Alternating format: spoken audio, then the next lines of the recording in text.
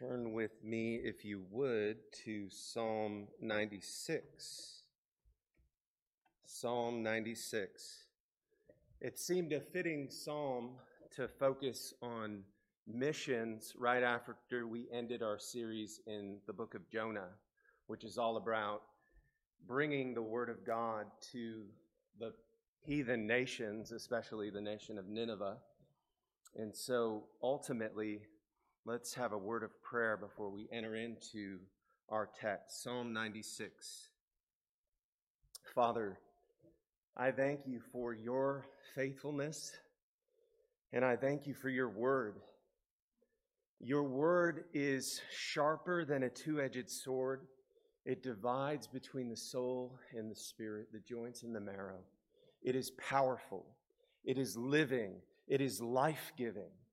And I pray that your Spirit would come upon your word now, that we would hear a message for our hearts, to encourage us, to strengthen us, to put missions on the map of our hearts, that you would work in us a passion for the nations, that you would work in us a desire to sing unto you, to praise you, to proclaim you, to rejoice in you, to delight in your goodness. And I pray, Lord God, that your word would be empowered now, that you would prepare our hearts.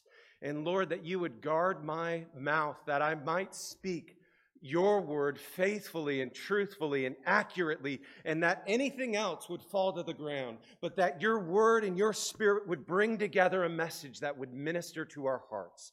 And Lord, that you would send us out proclaiming the gospel of Jesus Christ to the nations who do not have you, to the nations who have not heard about Jesus Christ and the glories of the gospel, who are without hope in this world apart from that message. So we pray that you would come and meet with us now, that you would do a work that only you can do. In Jesus' name, amen. Psalm 96. Psalm 96 is clustered among a group of psalms, Psalm 93 to about 100, called the magisterial psalms. And these psalms are all exalting the kingliness of God. The Lord reigns.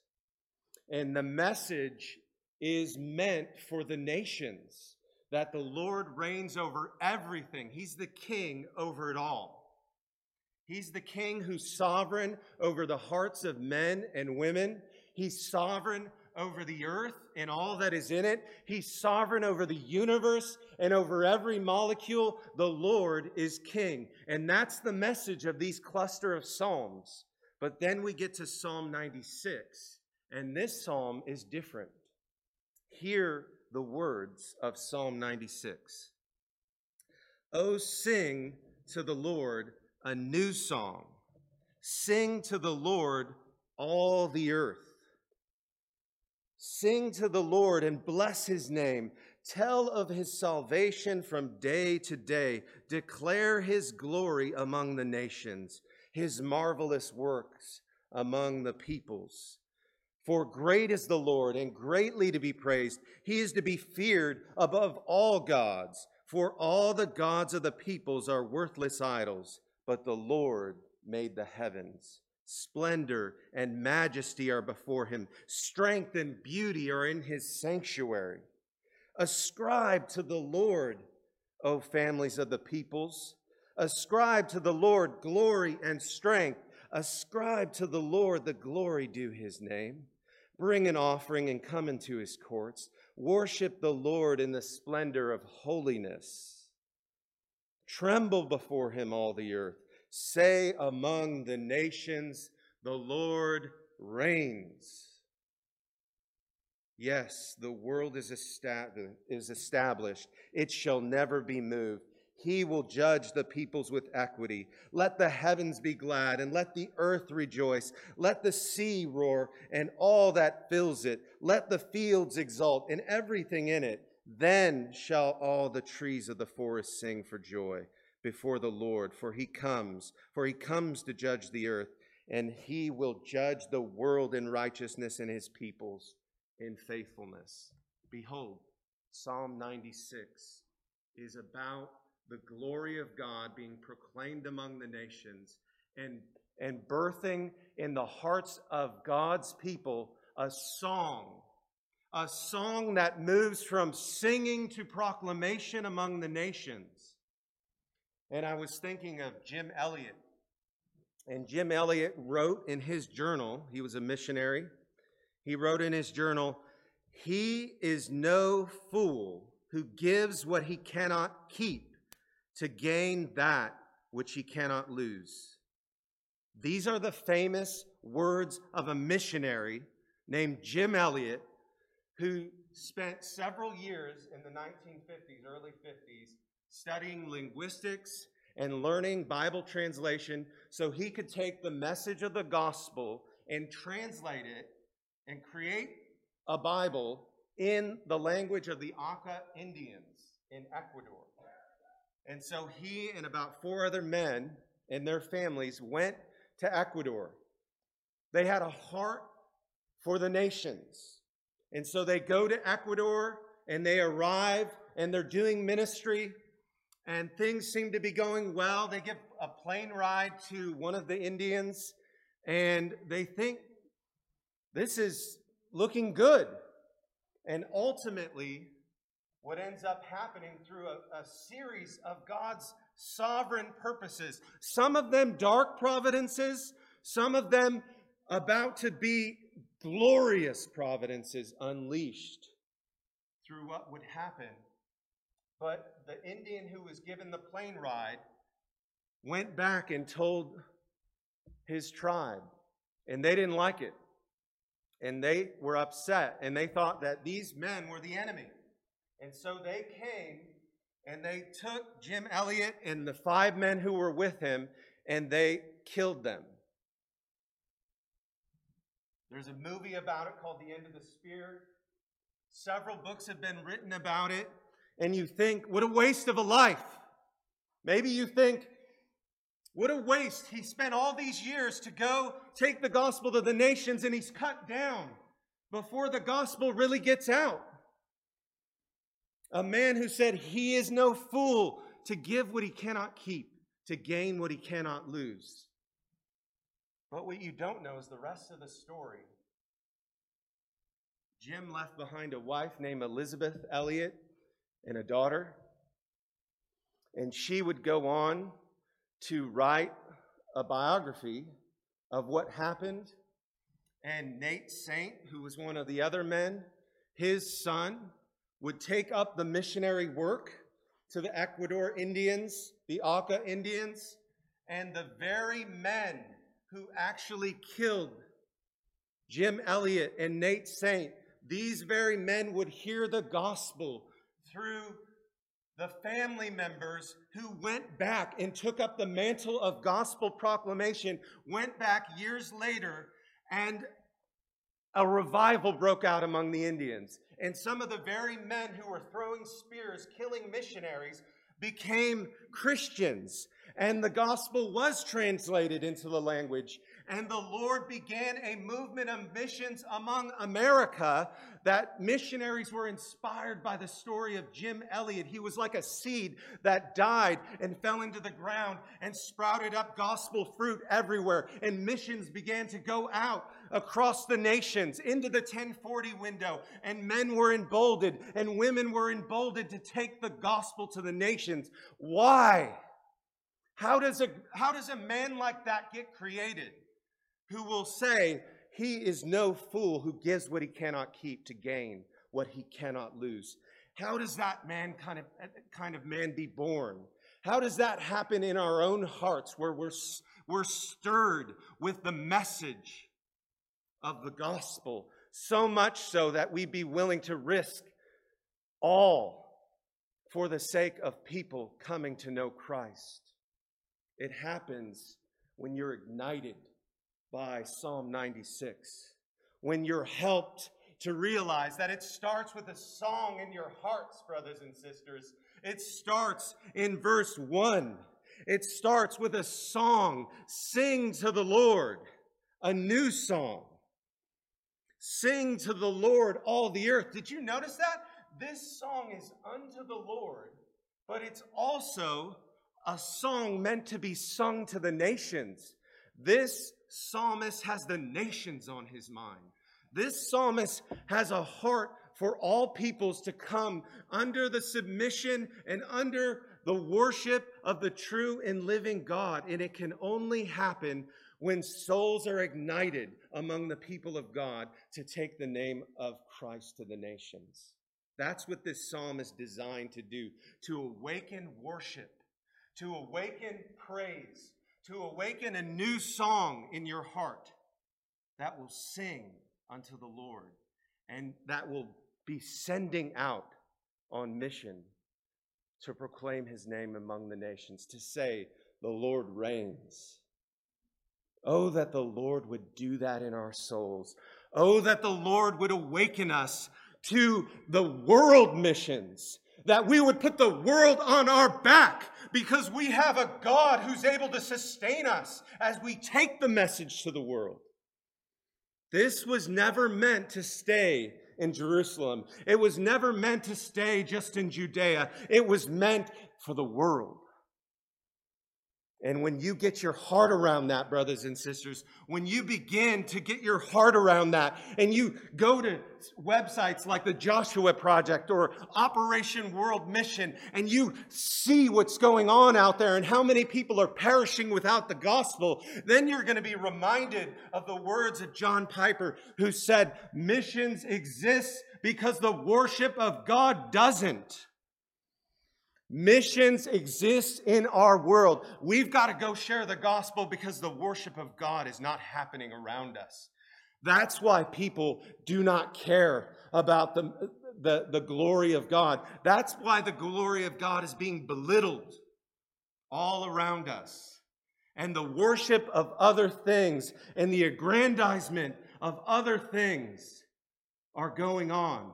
Idolatry all around. Because missions needs to happen to awaken it. The gospel needs to go out to open eyes and ears that they might hear. So there's just three basic ways that I want to navigate through this text as we're kind of stirring awake to the things of God and the global passion to proclaim his name among the nations. We want to look at the new song that the Lord is going to put in our hearts. Sing to the Lord. We want to look at the declaration that we're to make to ascribe glory to the King. Caleb was saying that earlier, right? Ascribe glory to the King. He's worthy of it. And then, finally, we're going to see that there's a coming. We're going to be rejoicing in the coming judge who will restore order to all things, and he will judge the world in righteousness, and he will recreate it. And even the rocks and the trees and the creation itself will bow and worship and rejoice in that day. So let's go through those one at a time. Sing to the Lord. Look at verse 1. Oh, sing to the Lord a new song. Sing to the Lord all the earth. Sing to the Lord and bless his name. Tell of his salvation from day to day. Declare his glory among the nations and his marvelous work among the peoples. For great is the Lord and greatly to be praised. He is to be feared above all gods. For all the gods of the peoples are worthless idols, but the Lord has made the heavens. It is a powerful testament and reality that this psalm directs our hearts to sing praises to the Lord. If you think about it, this song commands us. It says 3 times, sing to the Lord. Sing to the Lord all the earth. And then again, it says, sing to the Lord a new song. This is a command. This is something the Lord is summoning us to. He's summoning a work in our hearts. He's creating something fresh inside us. And have you ever noticed, brothers and sisters, that when we enjoy something, we cannot help but praise it? When we enjoy a thing, we cannot help but bubble up into song and praise it. Does not the lover have a song in his heart for the beloved? Does not the artist express in some way the thing he delights in? He paints, he sings, he praises that which he enjoys. And that is a powerful reality. I'm reminded not long ago, it was a couple years ago, there was this beautiful sunset out in the front of our yard, and we lived across from a farm, and it was just gorgeous. I mean, you had Technicolor. It was like, coming out of the black and white Wizard of Oz thing into the Technicolor. Beautiful sunset. And I ran back immediately because I just was breathtaken by it. I'm like, you've got to see this, honey. And I invited Clarissa. I wanted her to come see it. And I was praising it to her. Or if you've got your favorite movie and you cannot wait to share it, right? And you just start praising that movie. It's the best movie ever. This character's just on the money, and it's just soul-stirring. We cannot help praising that which we enjoy. And this psalm is summoning us to sing praises unto the Lord because our delight is in the Lord. Is that your heart? Is delight in God the food of your soul? Is song and singing and praise unto the living God coming from your lips? Is it any wonder that the Apostle Paul in Ephesians says this is what being filled with the Spirit looks like? It looks like singing songs and hymns and spiritual songs and making melody unto your heart, in your heart unto the Lord. When's the last time you just had a song for someone? When's the last time you had a praise unto the Lord that you just proclaimed to bless someone else? This is it's like the fuel that motivates gospel mission in our world. When you begin to sing and you begin to soar in the praise of God, you will begin to be motivated to go tell it on the mountain, over the hills, and everywhere. Is that not what verse 2 says? Sing to the Lord and bless his name. Tell of his salvation from day to day. This is not a message that we merely sing. It is a message that we declare. And the content of the message is the gospel of Jesus Christ. There was a king who was born in a manger, and he grew up as a man, and he had the power of the Spirit of God on him, and he lived a perfect life like no one ever did. He walked on water. He healed lepers. He gave sight to the blind. He unstopped the ears of deaf men, and he even touched men who were paralyzed and crippled and made them new. There was no one like this king. And then he came to the cross, and he was crucified for you and I. He bore our sins on his body on a tree. He was crushed for our iniquities, and he was bruised for us. He was whipped for us. He was chastised for us. He was mocked for us. And he was flogged with a cat o' nine tails. And then he was strapped to or nailed to a cross. And that was just the human realities of torture and pain and suffering. He would take upon himself the very wrath of God for our sins and bear it on the tree. My God, why have you forsaken me? He was forsaken, brothers and sisters, that we might be forgiven. and renewed and made alive through faith in him. We would be justified before God because we put our faith in the Lord Jesus Christ and life came into you. That's your story if you're a Christian. And God calls us to go tell it on the mountain. He calls us to share the news and to declare it, to not be silent, but to proclaim and to declare his glory and his worth and his praise among the nations. What does it mean to declare the glory of the Lord? Verse 3, declare the glory of the Lord among the nations and his marvelous works among the peoples. When we declare the glory of God, we're declaring the worth of God, the weightiness. That word is kavod in Hebrew. It means a weight. It has substance to it. It's not worthless like the idols. The idols are worthless. They're made of wood. They can't save anybody. They can't do anything. And anything else we trust, anything else we substitute in place of the living God has no weight. It has no worth. It's not worth your affection and your passion and your praise. Listen to Romans chapter 1 and what it has to say ultimately about.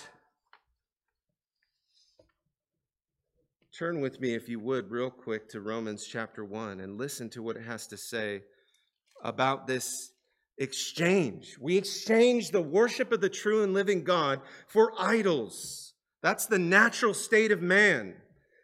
Verse 18 of chapter 1, for the wrath of God is revealed from heaven against the ungodliness and unrighteousness of men, who by their unrighteousness suppress the truth. We're naturally suppressing the truth about God, and he's revealed himself, and we're exchanging it. Look at verse 19. For what can be known about God is plain to them, because God has shown it to them. Verse 20, for his invisible attributes, namely his eternal power and divine nature, have been clearly perceived ever since the creation of the world in the things that have been made, so that we are without excuse. For although they knew God, they did not honor him as God or give him thanks, but they became futile in their thinking, and their foolish hearts were darkened. Claiming to be wise, they became fools, and they exchanged the glory of the immortal God for images resembling mortal man and birds and animals and creeping things. What's happening there? There's an exchange for that which is created.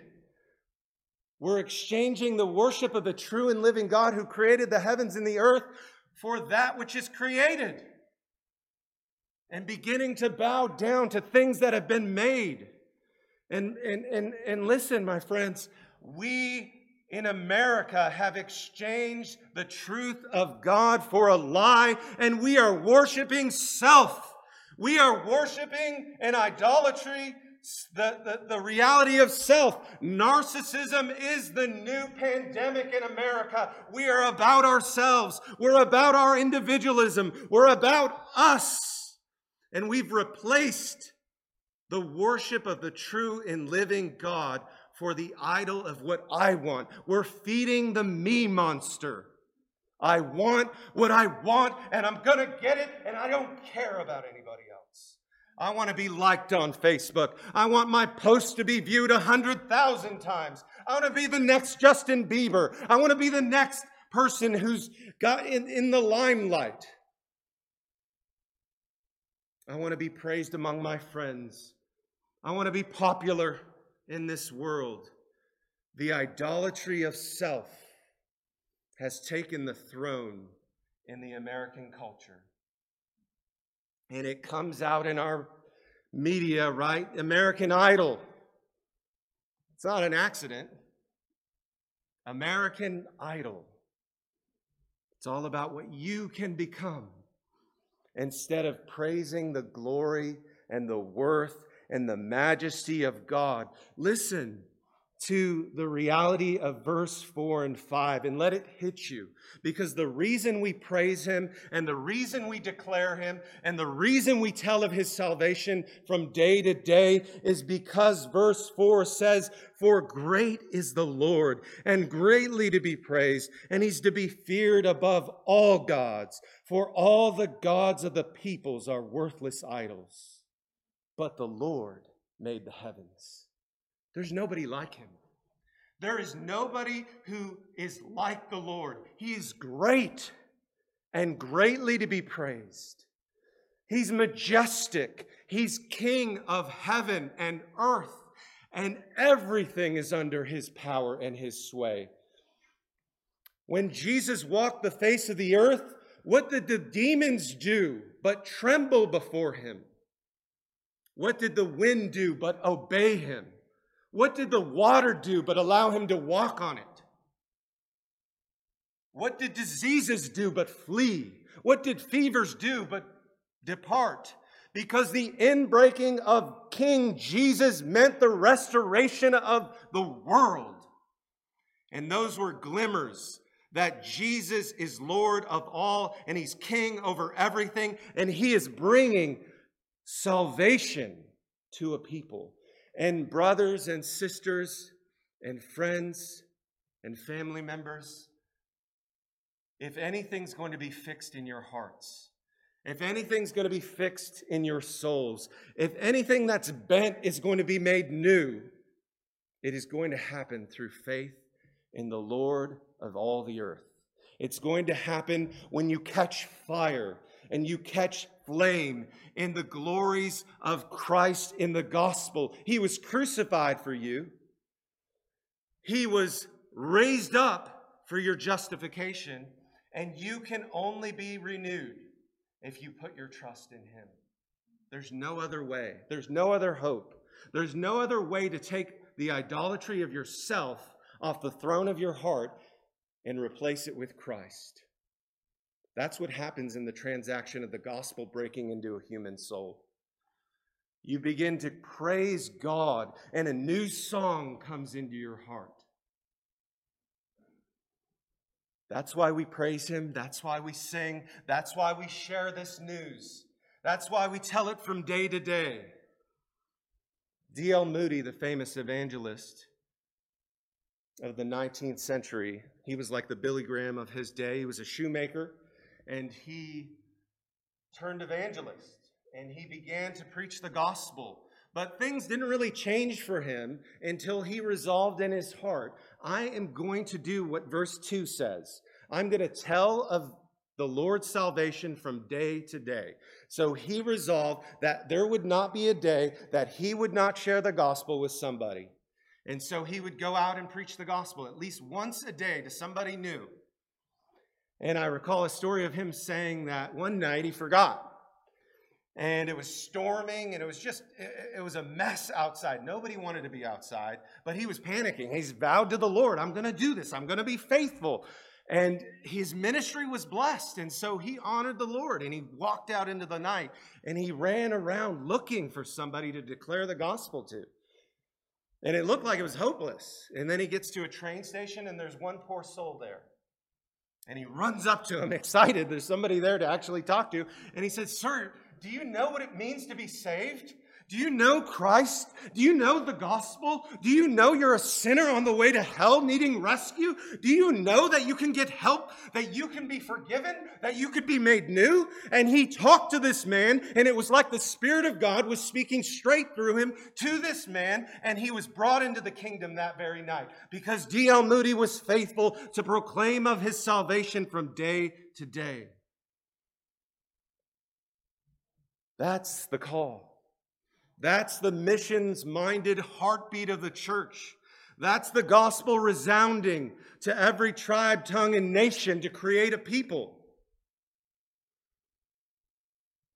Did not Jesus say in Matthew 28, "All authority has been given to me among men.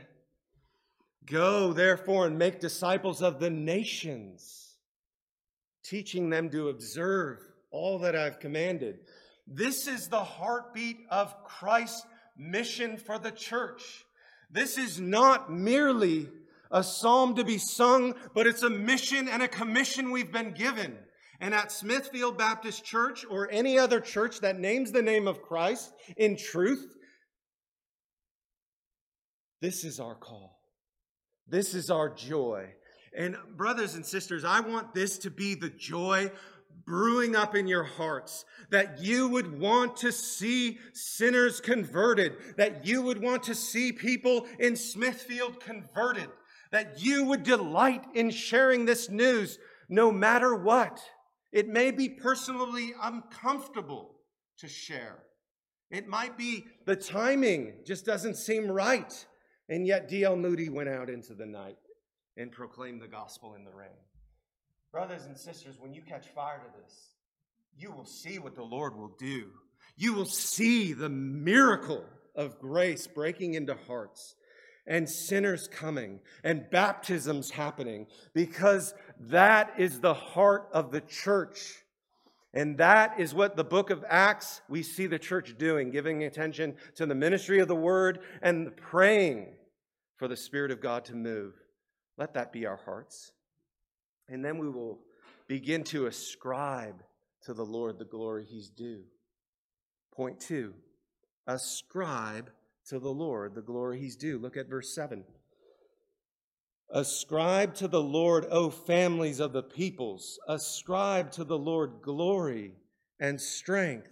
Ascribe to the Lord the glory due his name. Bring an offering and come into his courts. Worship the Lord in the splendor of holiness. Tremble before him, all the earth. You just see that earth language, right? Earth, families of the peoples, the nations. This is a nations-minded message about summoning the world to ascribe the glory God is due. And it is any wonder that the Apostle Paul said of sin, that sin is just failing to give God the glory he is due. It's failing to glorify God and to give him the worth and the praise and the affection and the thanksgiving that he's due. If he has made us, he is due this. And your soul will be disordered and withering until you catch that passion to ascribe glory to God. You'll move from being like, ho hum, this is just what we do, right? We come to church, we say a few words, we say a few prayers, but when you come before the Lord your God, your Maker, you come humbly, you come worshiping, you come bowing before the throne of heaven, and you taste and see the Lord is good. When you fall in love with glorifying God, you will fall in love with the Lord. When you fall in love with proclaiming and ascribing the glories of God and the excellencies of his worth, that's what worship means, his worthship. You're ascribing worth to the one who's due it all. Nobody in here is worthy of worthship. Nobody in here is worthy of praying to but the Lord. He's the one who made the heavens. He's the one who sent his Son to bring a people from every tribe, tongue, and nation who will ascribe worth to the Lord. And then watch what the Lord will do in your souls. Do you feel weary? Do you feel like you've spiritually withered some? That you've lost the heartbeat of Christianity? You've lost the blazing center? Something's wrong. Something's not quite right. You have fallen short of the glory of God. And the only way to recover it is to recover the gospel afresh in your soul. to recover the good news, to remember and sing to the Lord about the good news that he sent his Son to deal with your unworthiness, to deal with your lack of glorifying God. And he perfectly glorified God. He glorified the Father in everything he did. And he glorified his Son, or he glorified the Father in his death. And his death meant you could be made right before God. And even though you've fallen short, even though you failed to give God the glory he is due, the gospel brings you back to a posture of ascribing glory and praise to the one whom it's due. Will you cry out afresh in your hearts? Oh Lord, help me to ascribe glory and honor and praise, and help me to summon the nations to this. Because notice, this is a summoning to the nations. Verse 7, ascribe to the Lord, O families of the peoples. So the psalmist is telling Israel, or the people of God, which includes us, to tell the nations to ascribe glory to God. And the only way they're going to do it is if they receive God's king, whom he sent to die on a cross and rise from the dead to bring life to the world. Joy to the world, the Lord has come. Let earth receive her king. Did you hear it? Earth. Let earth receive her king. This is a global thing. This is a powerful thing. This is the thing that you should have stirring in your soul, so that you will sing it and you will ascribe to the Lord the glory he's due, and you will say among the nations, the Lord reigns. He's king and he's good, but you must tremble before him if you have not received his Son. You must kneel and bow the knee before the Lord your God, your Maker. Finally, there's consummation coming in this psalm. There's kind of a climax happening. There's a building. There's a soaring towards this epic Mount Everest of this message. Verse 11, let the heavens be glad, and let the earth rejoice. Let the sea roar, and all that fills it. Let the fields exult, and everything in it. Then shall all the trees of the forest sing for joy before the Lord, for he comes to judge the earth, and he will judge the world in righteousness and the peoples in his faithfulness. Now we see the psalm shifting, and it's envisioning the longing of all of creation for the coming judge who will restore order and balance and equity and life to all of creation. He will judge the world in righteousness. He has fixed a day that he is appointed to judge the world in righteousness. And then he also has fixed a day where he will restore the cosmos, and every blade of grass will be restored. Every tree will sing the praises of God. And this is not just stuff in the Old Testament that's kind of buried and we've got to dust it off and bring it back out once in a while. This is stuff that gets carried into the New Testament. This is the kind of thing that Romans chapter 8 speaks of and talks about the waiting for the creation. The creation is longing and anticipating the redemption of God's people, because something's going to happen to the creation. Romans chapter 8 and verse 18. For I consider that the sufferings of this present time are not worth comparing with the glory that is to be revealed to us. Now hear this. For the creation waits with eager longing for the revealing of the sons of God. That's us. For the creation was subjected to futility, not willingly, but because of him who subjected it in hope, that creation itself will be set free from its bondage to corruption and obtain the freedom of the glory of the children of God. For we know that the whole creation has been groaning together in the pains of childbirth until now. And not only the creation, but we ourselves, who have the first fruits of the Spirit, groan inwardly as we await the adoption as sons, the redemption of our bodies. We are longing. Every sickness you experience, every tornado, every natural disaster, every pandemic is a groaning throughout creation, longing for the redemption of God to consummate, longing for the people of God to be redeemed and glorified and one day renewed. And brothers and sisters, one day you will shine like the sun, radiant in the heavens, and every blade of grass will stand renewed, and all the trees will sing, and the mountains will clap their hands, and the peoples will rejoice, and the nations will be brought to the worship of the true and living God, and it will be a glorious day.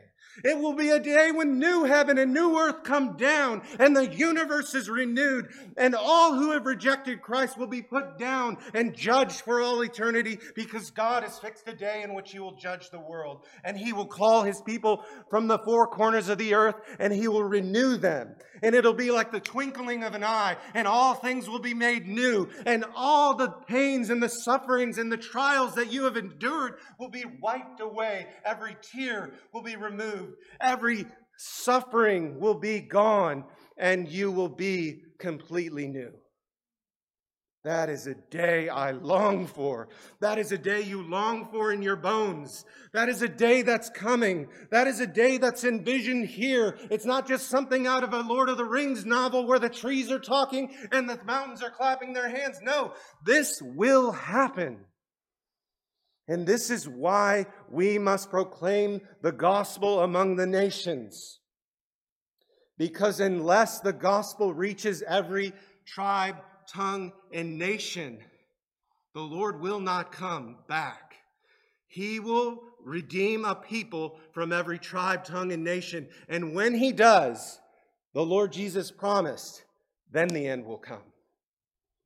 Then the end will come. But there are peoples who are still not reached. There are people groups, thousands of people groups that have not been reached and have not heard the gospel, and they're perishing in darkness because missions exist, because the worship of God doesn't. And until the worship of God goes global, we will always have a mission.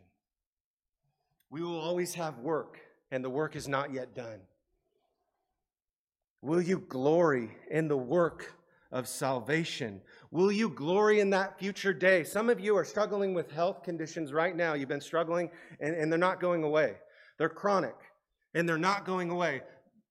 Take heart. One day they will go away. One day they will be renewed if you're a child of God. That is your hope. And I think of Johnny Erickson Tata. She was a quadriplegic. She could not use her arms or legs. She's been in a wheelchair her whole life. And she came to Christ, faithful sister in the Lord, a bold witness for the gospel. But she envisions, she's endured, obviously, as you can imagine, much suffering, not being able to move, having hard seasons of suffering and discouragement and depression because her condition is permanent until the Lord comes and makes her new. But she envisions this day where she will stand with new legs before the Lord, and she will be looking at her wheelchair, and she will thank the Lord for the suffering and thank the Lord for the things the Lord produced through that wheelchair, through the quadriplegic suffering that she went through the hardships and the deep depressions, because she learned things about God that you can't learn in textbooks. You learn it in the school of suffering as you trust the Lord. And she will thank God for that. And then when she's renewed, she will turn around and she will look at that wheelchair and she will say, Lord, now you can send that thing straight to hell. Because she will be renewed. Because she will have no need. Because suffering will be gone. And brothers and sisters, this is the gospel being unleashed in a person's heart and transforming the way they think. And the reality of the coming kingdom does that in your heart. If you have eternity in view, it will transform your life here and now. If you have this news in view, it will transform the way you think. So you will sing to the Lord a new song. You will proclaim his glory from day to day. And you will look forward to the coming judge when he will restore all things. That is our hope. That is our joy. That is the message that we declare. And the work is not done. Missions exists because the glory of God is not being proclaimed among the nations. God is not being worshiped. He's not getting the honor he's due because there are still peoples who do not know Christ. Billions of them are perishing without hope. What will we do as a church? Smithfield, what will we do? Brothers and sisters online, what will you do? Will you fund missions? Will you say, I want to go on a mission? Will you say, I want to be the kind of person who is like Jim Elliot? He said, he is no fool who gives what he cannot keep to gain what he cannot lose. What everlasting treasures did Jim Elliot get for sacrificing his life to be like a seed that fell and died and gave birth to a whole movement of missions around the world?